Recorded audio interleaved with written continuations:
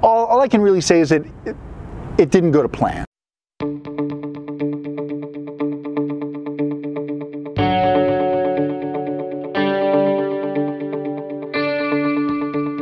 Do me a favor, it's been a couple of years since we checked in.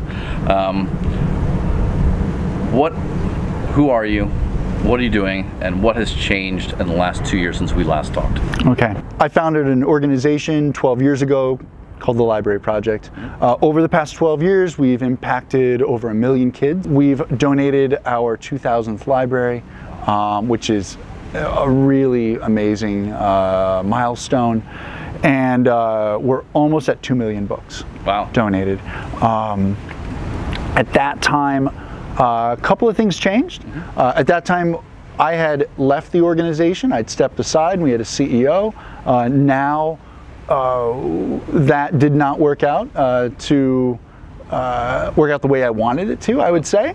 And I've stepped back in. I'm now the executive director, so I like to say I had a nice little vacation for a year, and I'm back a lot more, a lot healthier and a lot happier. Yep. So actually, in the last video, you had just hired your CEO, who's going to replace you, and you trumpeted this as like success. All right, this was I had succeeded. What happened?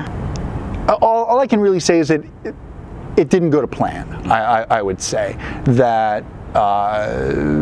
For a myriad of reasons, I had to step back in.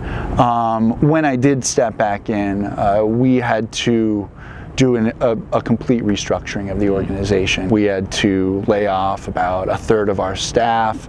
We had to rebuild an organization.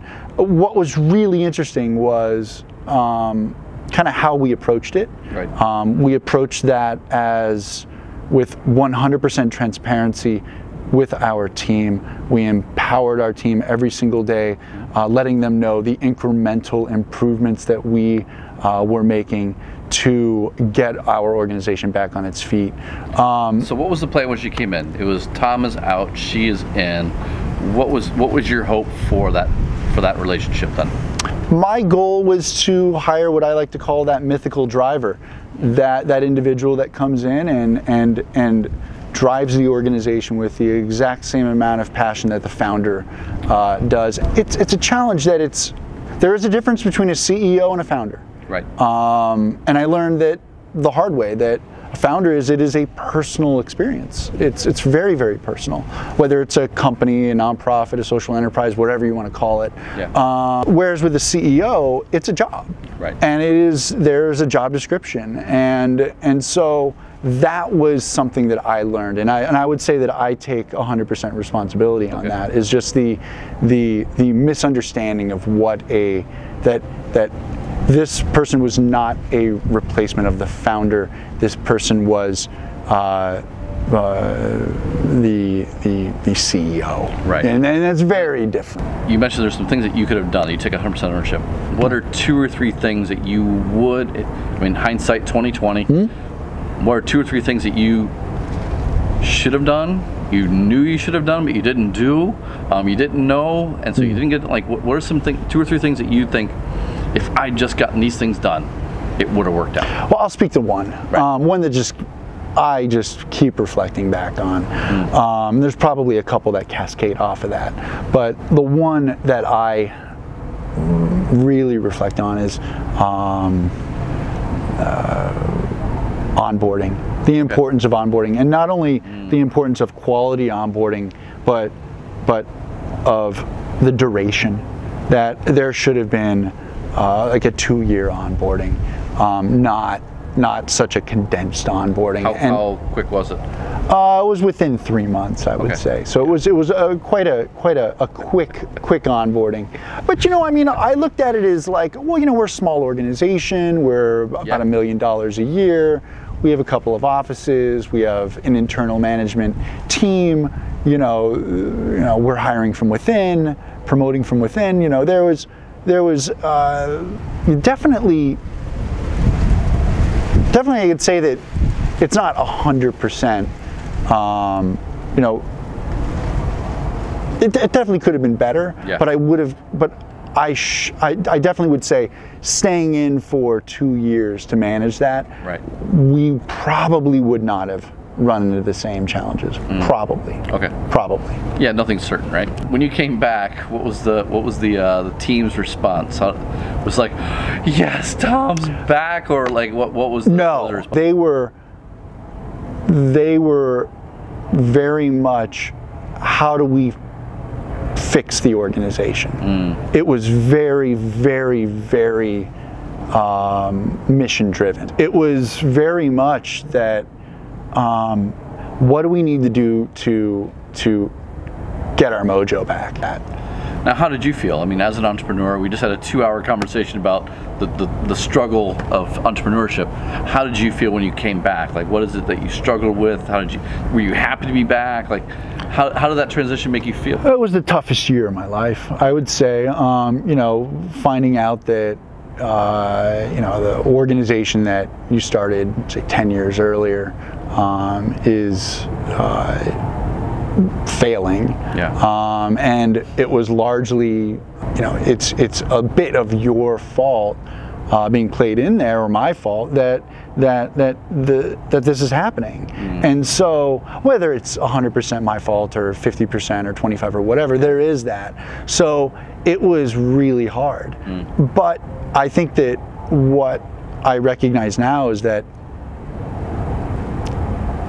you know, there's not one entrepreneur on this planet that has not went through something like this. And it's not going to be the last time this is going to happen. Yeah. And if anything, it built a stronger organization. It built a stronger team. And we don't even think about it anymore. To be honest, like, it's behind us. So you are a better organization for everyone. Oh, we are. And I've learned how to step away. Okay. Which is also good. Where, you know, will I ever be able to hire a CEO to physically step away? You know, I'm not really sure. But what I do know is that our team, I have effectively stepped away in the day-to-day. Yeah. And it's a better organization because of it, because we have an incredible internal team of directors, and they're unafraid to make decisions, to fail, to recover, to do that. So yeah. Now, you mentioned hardest year of your life. What did that mean outside of the office for you? It was just really tough. I mean, it was, you know, it's when your organization is, you know, going through something like that, and when it's an organization that is so small, you have a small team of, you know, 15, 20 people, you know all of these people, you know their first names, you've met some of their family members, it's a very personal challenge to get through. So it's knowing that if you don't make payroll, your friends are not going to be getting paid. It's a tough one. It hurts. Yeah, it does. And so how does that affect you as an individual, like emotional, physical, health state? Oh, health went down. Yeah. Physical, mental health went down. Yeah. And what I would say is I just had a really good group of people at that time that helped me through it. So, you know, started going to the gym more, talking a lot. We talked a bit before this, but, you know, talking to people about, you know, the emotional stress that this plays on you. Right. That, I think, is the single most important thing. And I think that's something that I do a lot more of now. Right. You know, talking to social entrepreneurs, especially in the nonprofit sector, about, you know, payroll is hard. You know, it is just, there are most months it's easy, but those some months that you're really worried that if you're going to make payroll this month, next month, the following month, it doesn't matter if you've been doing this 10 years, 15 years, or 1 year. It is still a stress that people go through. Right. And so it's it's something I've just learned from. So when I see us going through challenges like this now, and our team sees us, and our team are going through challenges similar but different. Yeah, but different. But different. They're calmer now. Taking that a step further, then, how do you approach big decisions? How do you approach the organization's operations differently? Having gone through that process, you've learned to emotionally disconnect a little bit. You've learned to empower a little bit more. Your team's a little bit more comfortable. How has that impacted how you can make decisions? Are they better? Are they bigger? Like what? How does this come full circle to the organization? I empower a lot more. I would say that. Just speaking towards our China team, we have two meetings that I chair every week. One is a program meeting in the morning on Monday. It's about 1 hour long. The second meeting is a fundraising meeting on Wednesday.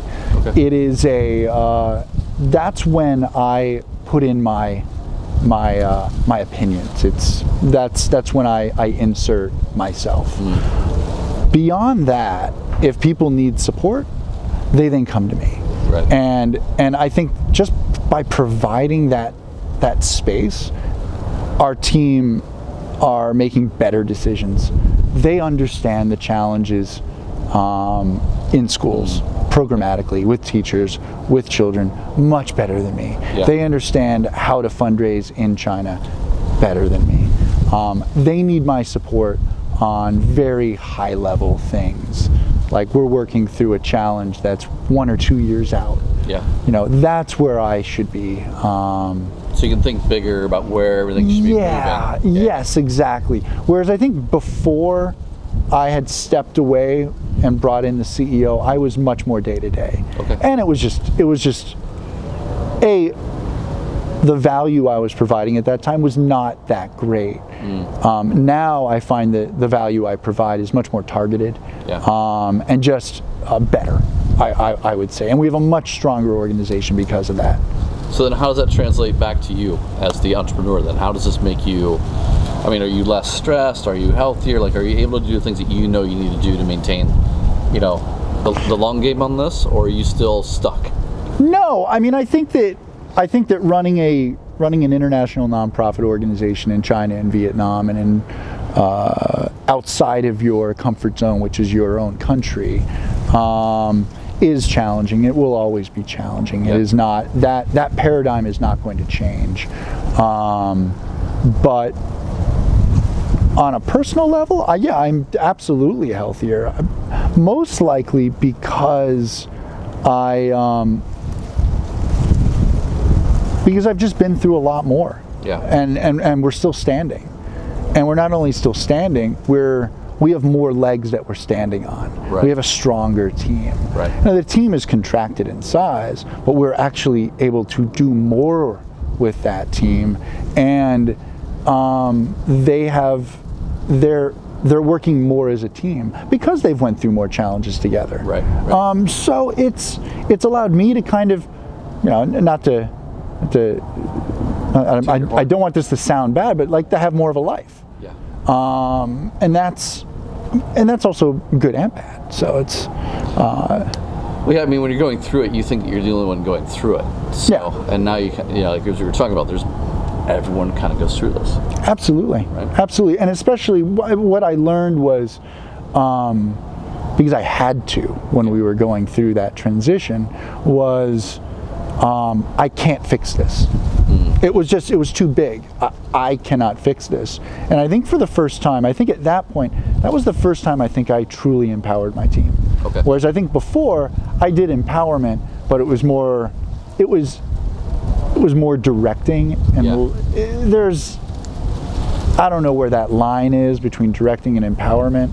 I think everyone has a different line on that, but I learned how to empower because I just had to. Yeah, you just had to. And what's come from that is a much stronger organization and a much happier Tom. And now I'm able to explore other things and do other things while also maintaining that connection to the organization that I love. Right. So I'll talk a little about scale. What was your vision for scale of this organization back then, and like what has scale been for you? How do you frame that in your context? I'll answer it in two parts. One, what did I want before? What do I see it as now? Yeah. What I wanted before was an organization that was in, I made the dream PPTs before, where you had like 15 countries taking over the world. I wanted to build Room to Read Part 2, yeah, which is in 4 continents, they're in 15 countries, revenue through the roof, making impact globally. Now what I'm looking for is very different. It's much more quality based. Okay. Risk is a lot lower, and maybe this is age. A little bit of gray hair, but I think age kind of plays into that also. Yeah. Where I'm a little bit risk adverse. So what I'm looking for is to make the best organization I can, yeah, at any scale that we are at. I don't care if we're raising $500,000, yeah, $1 million, $5 million, $50 million. I just don't care. I care about the impact that we have locally in the schools, and I care about how our team are being empowered and supported through that process. Right. And for them to shift the organization when they feel they can and should within the purview of our mission locally in each country. So it's a completely different mindset. Yeah. And it's one that I'm very happy to have gotten to. I think I was a little bit young and a little young bull. The young bull getting into the nonprofit sector and wanting to just take over the world. Yeah. And I think today I am really proud of what we do. 3 things you learned over the last 2 years that makes you a better entrepreneur. What have you learned? You went through all this pain. Well, what advice would you give to someone? 3 pieces. I'm just divorcing myself from the pain and that challenge. I would just say that what I've learned is, on a personal level, health is really important. So, and also divorcing myself from the organization on this, that makes me a better entrepreneur. Health is really important. I go to the gym every other day. I try to swim once a week. I fail on that quite often. So health is important. Yeah. I would say having time for me to be creative. I am a creative individual, so not having that in my life for a while has been a challenge. So I'm actively bringing that back into my life. Now that creativity is now being brought into the organization a couple-fold, which is quite exciting. Yeah. And also, I would say that just trying to keep a positive attitude is just really important, because what I say and what I do, people consume. Right. And then what I say and what I do draws individuals, attracts that kind of person. So if I'm projecting positivity, I will get positive people. If I am projecting negativity, I might be changing those around me within my organization, and outside of my organization, within my family and friends. But also, if I'm projecting positivity and I am healthy and I am creative, then that just builds a much different Oh yeah, certainly. group. Certainly. And you know, that's really hard, especially when the shit hits the fan. You know, it's just. You walk into an office and people can read your face that the shit's hitting the fan. Yes, right. Yes, and I think that if you are 9 times out of 10 projecting a positive attitude, that, you know, that 1 out of 10, people are going to give you the pass. Yeah. You know, they're going to give you the pass, and so it's no one's perfect. And I think that that's another thing I've learned is if I'm allowed a 4th one, you know, I'm not perfect. I have yet to find a book on how to be an international nonprofit organization entrepreneur that is worth its salt. It is just a hard thing to do. It is challenging. So it's not. There's no right way to do it. Dude, we'd love to keep trying. Yeah. Trying. Absolutely. All right, that was cool. It. We're good. Thank you. Faster.